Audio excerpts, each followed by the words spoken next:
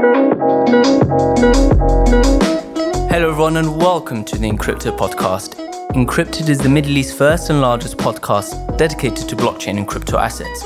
I'm your host, Ahmed and I wanted to throw a question to our listeners. If you could architect a new internet where privacy is in the user's control, how would you go about doing that? Well, in today's episode, we have Richard Muirhead, who is a co-founder and general partner of Fabric Ventures, who articulates why and how a new privacy-centric construct of the internet, commonly known as Web3, would take place. We discuss why Web3, the don't be evil motto, how to convey Web3 to traditional investors, and the intersection of Web3, enterprise, and regulation. But before we jump in, as always, I'd really like to thank those who have been supporting the show. And remember, you could support us in any way possible. You could subscribe, rate, and review the show, sharing the podcast on your social media, and any other way you feel like supporting. We really enjoyed this episode, and we hope you do as well.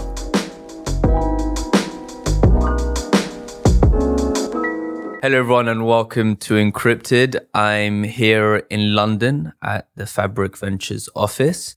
Fabric Ventures is one of the few VCs that is focused on Web3 and really smart people. I first met the team at CogX in London last month, and now I'm here with Richard Muirhead, who's the CEO and founder of Fabric Ventures.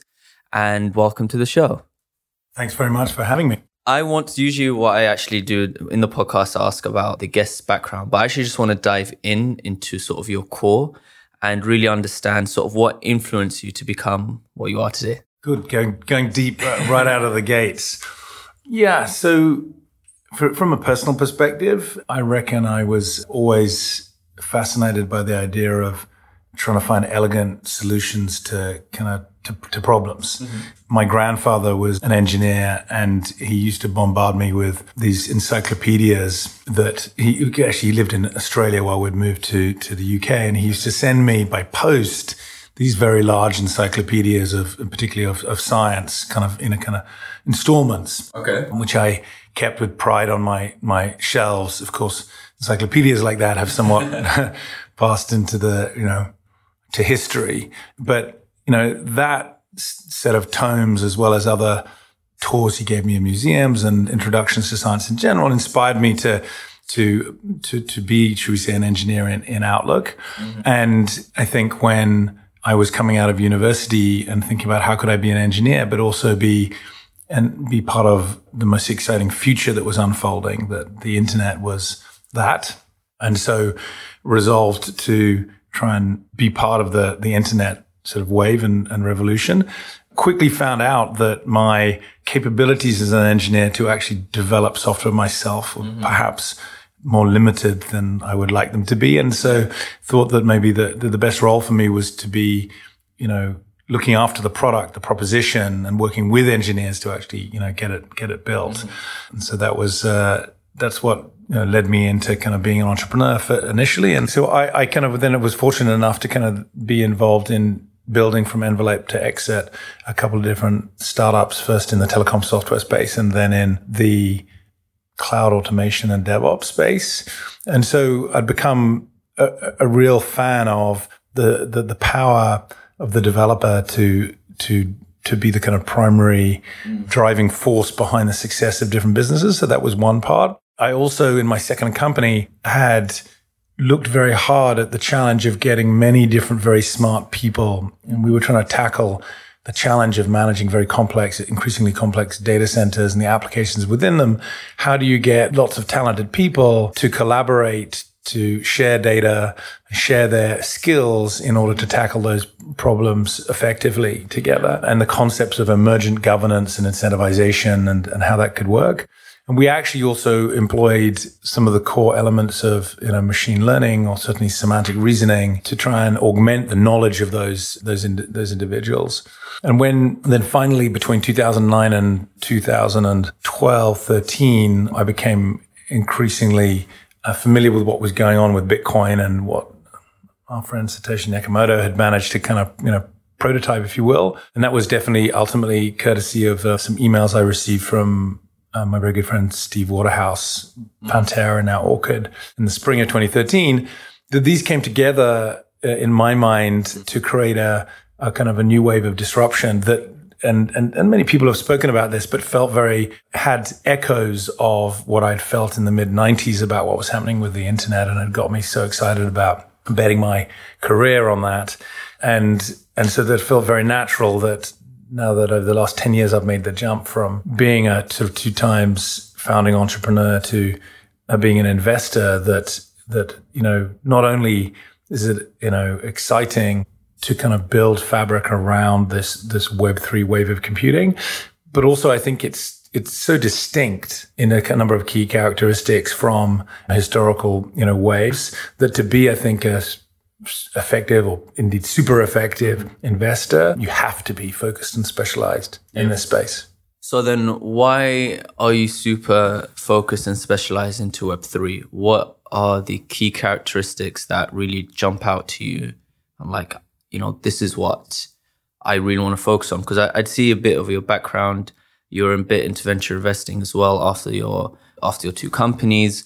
So why did you leave sort of the traditional tech world, if you will, to sort of this new wave of Web3? Sure. Well, I mean, one part of it is that, there's been a couple of studies done, one by Bill Gross at Idea Lab, for example, and other folks in Kaufman Institute have looked at, what is the principal indicator of success for ventures. And I think, arguably then for, venture funds, and timing is importantly, is super critical. And so I think if you're going to try and build a powerful new franchise in any space, but let's say in venture, having a strategic focus and a specialization and at the right time, it makes a lot of sense. So that's from a kind of internal perspective. That's why we're excited to do that around Web3. Why then leave sort of general investing behind? I guess, my particular bent or interest is probably more on the, should we call it the deep tech side of things, the developer driven, high quantity and frequency of data. Well, lots of high data intensivity, decentralization, the opportunity to get, many men, women, and machine to collaborating over large distances. That's very exciting. And all of that tempered with how do you think in a super elegant way about the way you take these things to market and build a proposition that is delicious, which is the way we've come to kind of refer to it in its experience. It's delicious to the user or delicious to the developer. That means that the time that it takes for an individual to get not just comfortable with the proposition, but really excited about it and to love it and tell people about it is as short as possible. And that's kind of a really great indicator of success. So and all of those things, I think you can see coming to, they're present in the Web3 movement. But there's another aspect, which is, and, I don't think for me, I want to rail against kind of governments who might spy upon us, or rail against capitalism and how it might not be as inclusive as it could be, or rail against big corporations that might take our private data and use us as the product and take actually open source software they don't own and our data that they've kind of borrowed to build a lot of market cap. It's those are things that have happened and do happen for understandable reasons of, the profit incentive of capitalization, or frankly, a very fundamental aspect of human nature that once you have power, it tends to corrupt. I mean, this is kind of, I think, at the root of religion, let alone just the way in which our current day organizational structures work in government. But it is fair to say, in a positive sense, I think we can architect software today that is so interwoven with our everyday lives. It makes sense that we think about that architecture then in a very fundamental way. I mean, it is and will be so intimately connected with everything we do that we better think about how it can have aspects of like privacy by design around our personal data built into it, how we can have bonds of trust between individuals when they interact, over this, over the internet, of this fabric that aren't relying on third parties that you may not want to have involved or you may not be able to trust. And so I think we can build a better, computing fabric, and people are doing that. And that is probably the most exciting reason for wanting to be involved in it. And I think one of the big challenges is how to make sure that you can take that insight, which is a bit of a kind of right hemisphere insight into the way the world is going. And it's kind of one has to be in the clouds to have that long view and couple it with a kind of left hemisphere, feet on the ground, pragmatic view of how do startups succeed. They succeed by having incredibly powerful vision, energizing amazing people, but then also having really practical steps to building it out and taking it to market. And that balance is a really interesting one to try and work with entrepreneurs on, and an exciting one, especially in this space. All right. So before we get onto the backing these entrepreneurs, I wanted to sort of still touch upon the few things that you said about Web3 and particularly this movement. So I also read in your thesis that you have something that it's called Can't Be Evil instead of Don't Be Evil, which was, I think, categorized by Google. So the idea of Can't Be Evil, could you explain that? It's incredible.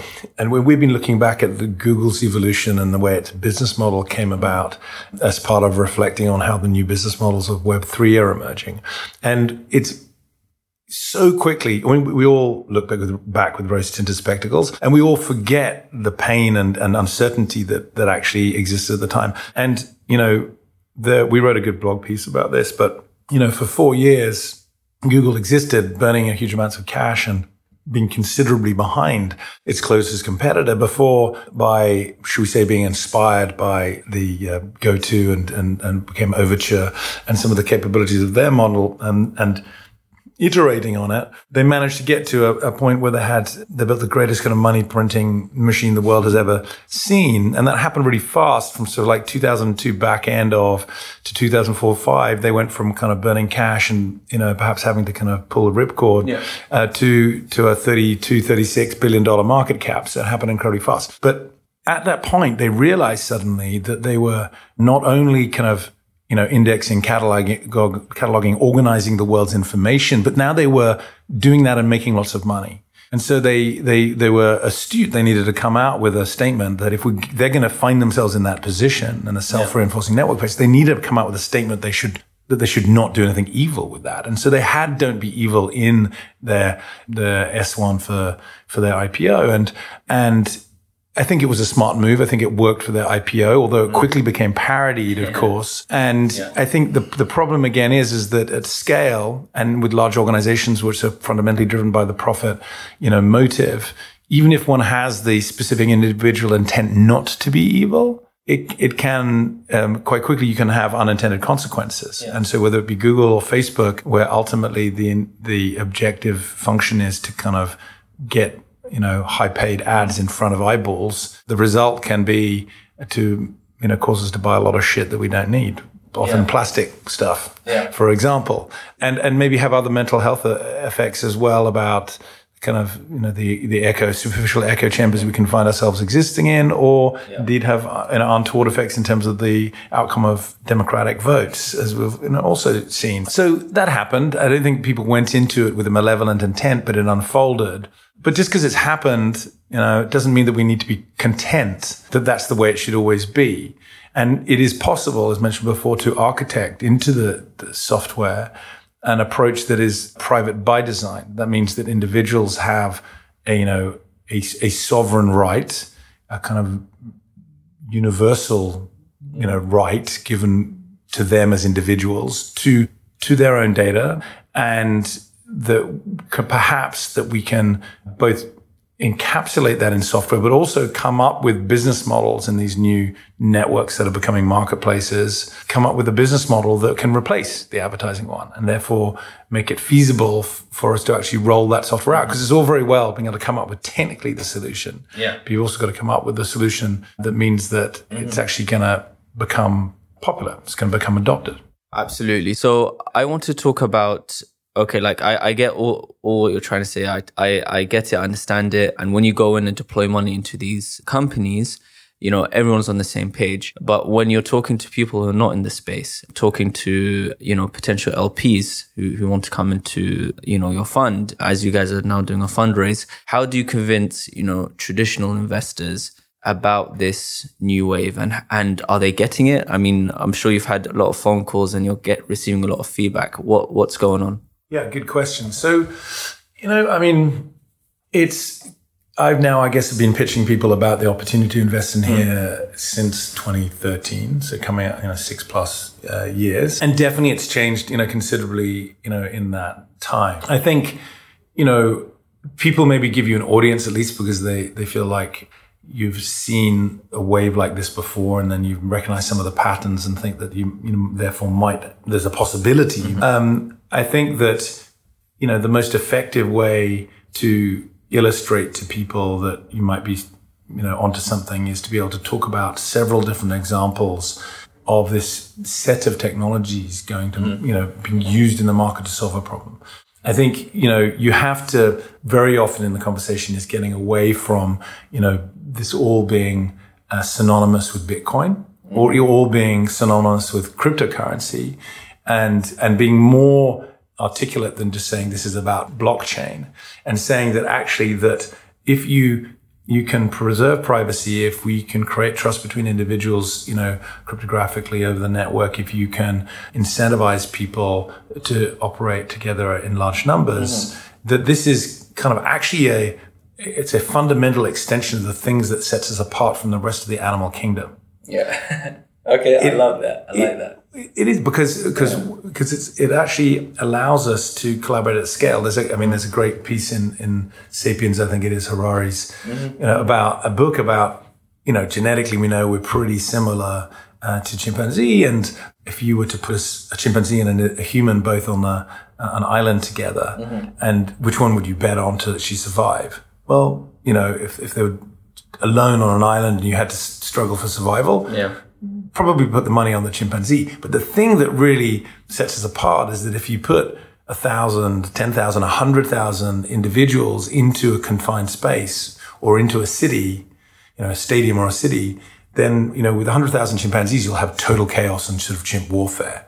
But you can have 100,000 people in a stadium and watch a rock concert in a very, very intricate kind of, choreography of networks within networks that will behave like, so it's that capability that really has allowed us to develop our humanity and to build the incredible things that we see around us from, the Saturn V rocket to the, to bikes, to pencils, to the computers, to everything. And so what I mean is that, so if you sit back and think about then that in the abstract, that's what the Web3 wave of computing is allowing us to magnify and then apply it to some examples of sharing your genetic and physiological and behavioral data to tackle the discovery of new drugs. And to share that data to accelerate the rate at which we can prescribe or diagnose the right drug for the right person at the right time, and then close the loop on that with more data. If we can tackle problems like that, or, being able to encourage businesses to share a lot of very commercially sensitive data in real time up and down a supply chain in order to make it more efficient, more timely, less wasteful, and more sustainable, more transparent in terms of, who's getting which product from where and when and so forth, then those are very intricate problems actually that can not only make the world more efficient, but also on an economic basis, but actually environmentally be better and ethically be better. So I think when you can come up with some of those specific examples, that's what gets the investors excited. Awesome. What's really interesting when people talk about generally Web3, I don't see there's a lot of emphasis on on one of the biggest problems that's still not being solved, which is with the increase in sort of digitalization, we become more isolated. You see a living room with a family, everyone's on their phone, right? And probably the brother is texting the sister instead of actual talking. So we still see this till now, and it's still a problem in many societies, many families. Do you think Web3 could potentially shift this? I mean, is it related? Have you thought about this sort of topic before? Look, I mean, I think I could even be so bold as to say we're all guilty of this. Yes. And I think on that aspect, look, one side of me says, look, the social norms need to adapt, and one needs to get used to the fact that people are using phones, and, they'll want to do that because it's their hyper effective tools for getting stuff done and consuming information, sharing information. And so, of course, that's going to be the case. So the person who's observing this needs to get, comfortable with it. The second thing is that the person who's doing it, I think, needs to, I think there's very small social cues you can give, conversational cues to make it more acceptable. Yeah. Say, you okay, I just got to do this, and this, and I'll be right back to you, without just sort of suddenly being fixated on the device in your hands and detached from the people around you. Yeah. I mean, the third thing is, I think that we have to become more disciplined, which is never an easy thing, but, with great sacrifice comes great rewards, and limit screen time. I mean, I have 2 daughters, and trying to, see with them how you can bake into their thinking that they shouldn't default to a screen time of any description is pretty important. But we know this is hard. I like to exclude screens from the kind of the bedroom and have an enclave where you're where you're not subjected to that. But every now and then you find excuses why, I'm just going to finish these couple of things off. So, but I think that's what we need to learn to do. And at the end of the day, I think people who are disciplined like that will find that they end up with more fulfilled and happier lives. But will Web3 deliver this? I'm not sure Web3 is going to be capable of doing that. But I think actually, possibly to the contrary, I think there will be more devices more tightly woven into our lives. And I think we're going to have to, be even better at making sure that it's a net benefit to you. But I mean, I think the stakes couldn't be higher. Those people who learn how to master this new wave, will have magical capabilities. And those people who don't learn how to master and let it rule them, will be somewhat subjugated, I think. So, the stakes are high. All right. So when the stakes are usually high, I mean, this is usually the case with entrepreneurs, people who are actually building stuff in this space or generally in any space. And the type of entrepreneurs you back, I mean, it says clearly on your poster here in the office, I'm backing with 3 entrepreneurs. But what else do you look at when you actually sort of deploy capital in these guys? I mean, is it the amount of risk they're taking, the focus they have? Of course, the team's important. What do you really prioritize? So, I mean, there are a few ways of looking at this. I mean, certainly when we're looking at the startup, the ventures we're looking to engage in, there are different investors looking at investing at different stages and therefore taking on different risks.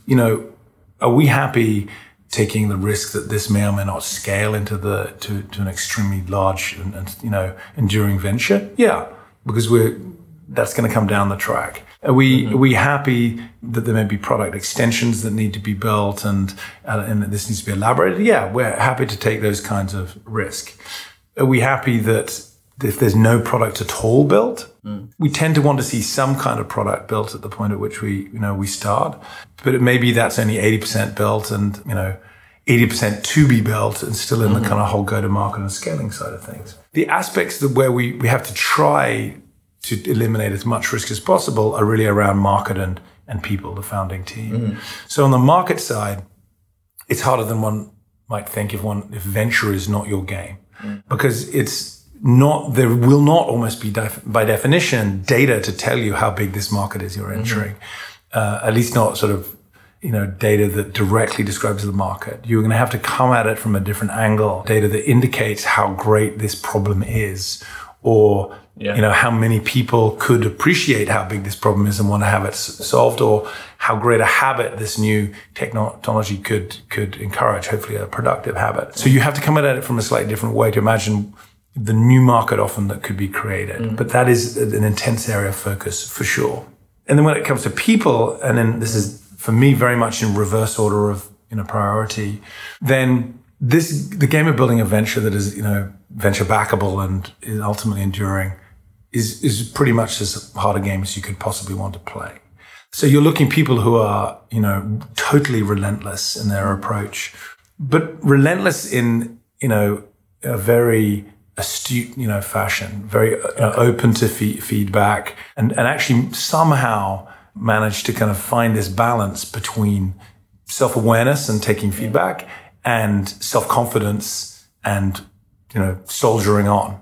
So I think that's a very interesting one. And somehow also, I mentioned it before, being able to bridge the gap between being able to tell a story about an incredible vision of the future, but break that down into very, very practical, next steps. Yeah. That's also very important. I think another characteristic is that you're generally, it's not just one individual, but it's a small team you're investing in. And folks who have managed to build together a number of individuals with complementary skills, that there's, I couldn't quote you the numbers off the top of my head, but, teams of 2 or 3 are many times more likely to be successful than just a team of one. But that's not enough. You also do need to make sure that teams are tricky to keep together, and co-founder risk and co-founder friction risk is very high. So trying to understand whether this team is, has hopefully constructive conflict. They have enough trust flowing around the place. They can actually really debate things out and then move things forward, but not so much that, that heat is going to turn into a forest fire and the whole thing's going to fall apart. Cool. So I think that's the way that we think about it. But there's an awful lot trying to have an intuition for the people who are going to be involved, and also making sure, finally, perhaps, that you don't fall into the trap of just looking for people who are you comfortable with because they're cut from the same cloth as you. Because that ultimately isn't. That might be actually a contraindicator that you need to kind of factor out to find the other things. All right, great. So I also want to discuss sort of another element, which is how could this space actually intertwine with enterprise? How could enterprises be involved?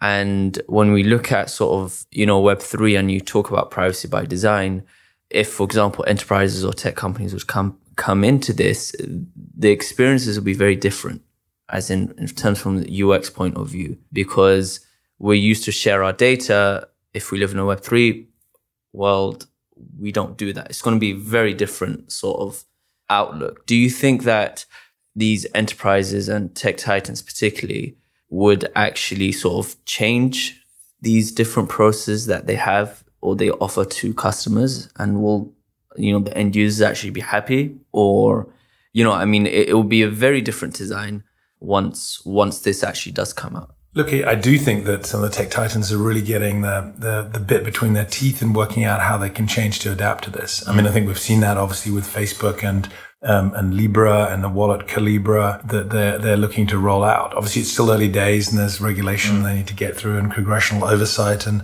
the rest of it. And let's, perhaps be clear that, what they are proposing at the moment is a digital currency rather than a kind of fully decentralized cryptocurrency still, because of the way there's a central body, involved.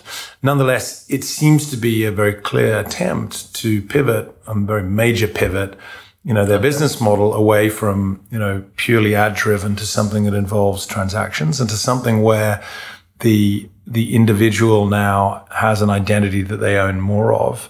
But perhaps because they own more of it, they will be happy to use a kind of their network-derived identity more broadly in another whole number of interactions. And that Facebook are, I guess, seeking to position themselves within that ecosystem to continue to deliver returns for their shareholders.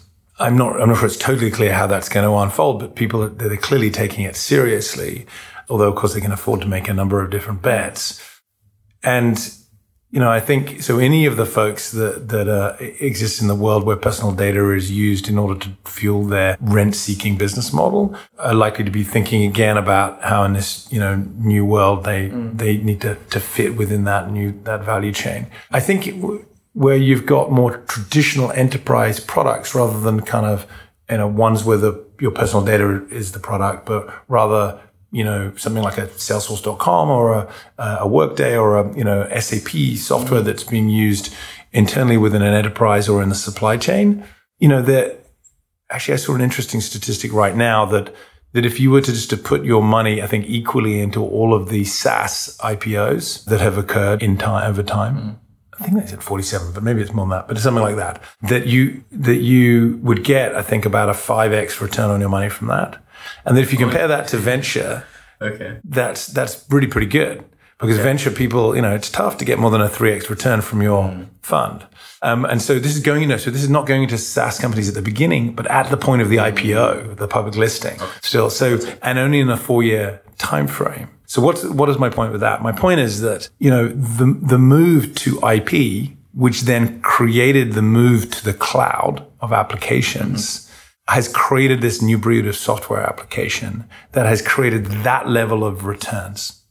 I think the move to an architecture also on IP where, devices and enterprises and individuals can all own their data and collaborate in this new trustless and private by design manner, that move to that new architecture is going to be at least as big as that. So it's going to be something that the big software companies and indeed SaaS companies will have to pay attention to as the kind of architecture matures and people try and tackle, and I think no one's going to roll out suddenly tackle the whole supply chain. People are going to come in and tackle very specific problems within one supply chain, which might make it not even look like a supply chain problem per se. And supply chain really is a kind of a general catch-all for the information sharing activities between large businesses. Yeah. Which is obviously a multi-trillion-dollar area, but people will tackle much smaller problems and in different ways using the new architecture, and probably in ways we don't even think about it because it's a new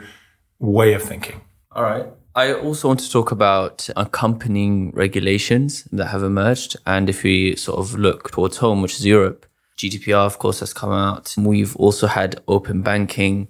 How do you see these two relatively sort of recent regulations helping this movement and sort of crypto more broadly? I think we all witnessed it. Those of us who were kind of banging around either with code or in the workforce back in, late 90s, early noughties, saw the kind of the beginning of what had become known as kind of the API economy and the move towards big data. And I think it's just always necessary that there was a rethinking of how that was going to work. Like, how could you trust an API? How could you trust the sharing of that data? How you could feel comfortable with it, with, the privacy limitations around it. And so I think open banking, of course, is great in actually acknowledging that systems are better when they have those open APIs and the data can be shared. And this needs to, in individuals, it's not right that individuals' data should be locked within a banking, one particular part of the banking system, one particular bank, and that you need more competition. And so I think, we're seeing now a number of companies, and we happen to have made an investment in one called Rails Bank and looking at others now using open APIs in the more broad crypto banking environment. I think, that will, because I'm a firm believer, as I kind of mentioned earlier, in the power as a kind of driving force of innovation of the developer. Can you cut out all the layers of obfuscation and filtering between the insight into the problem to be solved and how you can solve it? That I think that's going to be very exciting as more and more of those APIs exist, especially if you can tackle the problems of trust and privacy on top of it. So I think those kind of flow together very neatly. On the question of the protection of individuals' data rights, I happen to believe, and optimistically, that it's important that there is a sort of third way between the kind of more commercially driven, sometimes slightly Wild West nature of the US with respect to, data, and with the kind of top-down approach to kind of federal management of that situation, to obviously a more state-derived approach to the management of data that exists in China, and that there's a third way within Europe that actually might be quite effective, where there's a balance between, there's a respect of the individual's right to the data, but there's perhaps a role for the state to help enforce the sovereign right of the individuals to their data, and not to be spammed or not to have it stolen or, abused and so forth. Now, having said all of that, my feeling is that the GDPR is kind of a first step in a direction, but that things need to move faster. There are always often with these things unintended consequences, and I think that one of the unintended consequences is that how the clampdown has occurred in terms of the use of email lists and the outreach and the controls that need to be put in place.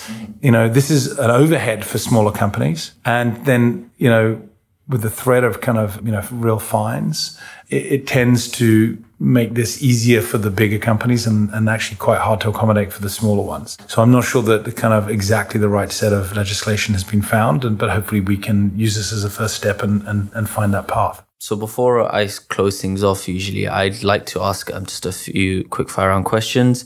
The main thing is that when it comes to Web3 and decentralization, proponents of it do eat your own dog food. So look, we are clearly transacting Encrypted, reasonably frequently. Yeah. We aren't yet paying our bills in that. That I think part of the economy has yet to kind of roll out. I think probably the core area where we are eating our own dog food is that, we believe in a flat and, collaborative kind of working environment. And that I think that, focusing on how you can, deliver that culturally, you can develop that culturally and learn from each other, different folks cut from different cloths with different experiences and skills and ages and come together to solve, and actually not just people just within the organization, but across in kind of concentric circles out from the heart of the organization, interacting with other networks, that we try to be that type of organization. Mm-hmm.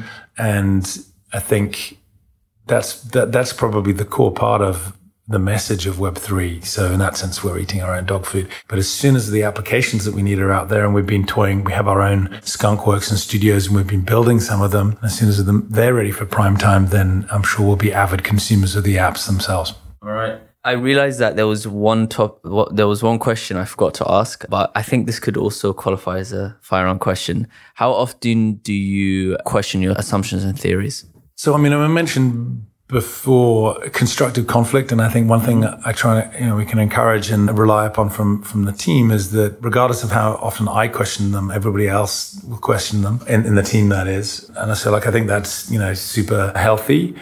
I think if you create too ordered an environment where everything is working predictably as you want it to operate, then it's quite hard to be innovative and sort of stretch the envelope of your kind of, and stretch your horizons and to do anything interesting. But and so therefore, when you do that, you're likely to kind of singe your wings as you fly too high and whatever. And I think you just got to take the opportunity to question your assumptions and your approach every time that happens. And I think making space to do that on a kind of your daily rhythm is key. And let's just put it this way. If you don't have enough sleep, which I'm increasingly clear is an absolute superpower, having good sleep, especially when you've had 2 young kids, you realize that. If you don't exercise enough and you don't take a little time to do whatever serves for meditation for yourself, it's quite hard to clear your mind. But when you do clear your mind, then I think that's a good moment to kind of question the way you're going about things. And final question is, if you had to recommend 2 people that I could interview, who do you recommend? Yeah, interesting characters to talk to. So what's your objective with your conversation with them? So, are you wanting more insight into crypto or more insight into humanity? Interesting people with interesting stories that are like-minded. So people we've been trying to get hold of, and again, I don't know whether these are centered enough on this area, but there's someone I know a little bit, Mark Newson, the designer. It'd be fascinating to talk to him a little bit. And so that's one guy who's been incredibly successful. His very good friend Johnny Ive also in design would be fascinating. I think we have a very good friend of mine, adventure partner, Christina Frankopan, who's a brother, Peter Frankopan, has written a couple of books, Silk Roads and New Silk Roads, that are incredibly successful. Would love to talk. Well, I've spoken to him, known him from a while, but I'd love to talk to him about what's going on in this kind of new frontier. And then Andrew Yang from the Yang Gang, who kind of really the Silicon Valley candidate from politics in the US. Mm-hmm. I think it would be interesting to get his perspective on all of this, try and get him involved. Yeah. Okay. Let's leave it at that. Awesome. The reason why I asked this question is just to see who you'd actually also think about as well, and also potentially for next guests in the future. So it really tests sort of every guest's sort of thought process when thinking about these 2 people. Yeah. All right. Well, thank you so much for coming on. If people want to get in touch with you, how could they get in touch? Yeah, so I'm on Twitter as Richard Muirhead, Muirhead, and please, connect up there and/or send me an email at richard@fabric.vc. Great stuff. Thank you so much for coming on, Richard. My pleasure.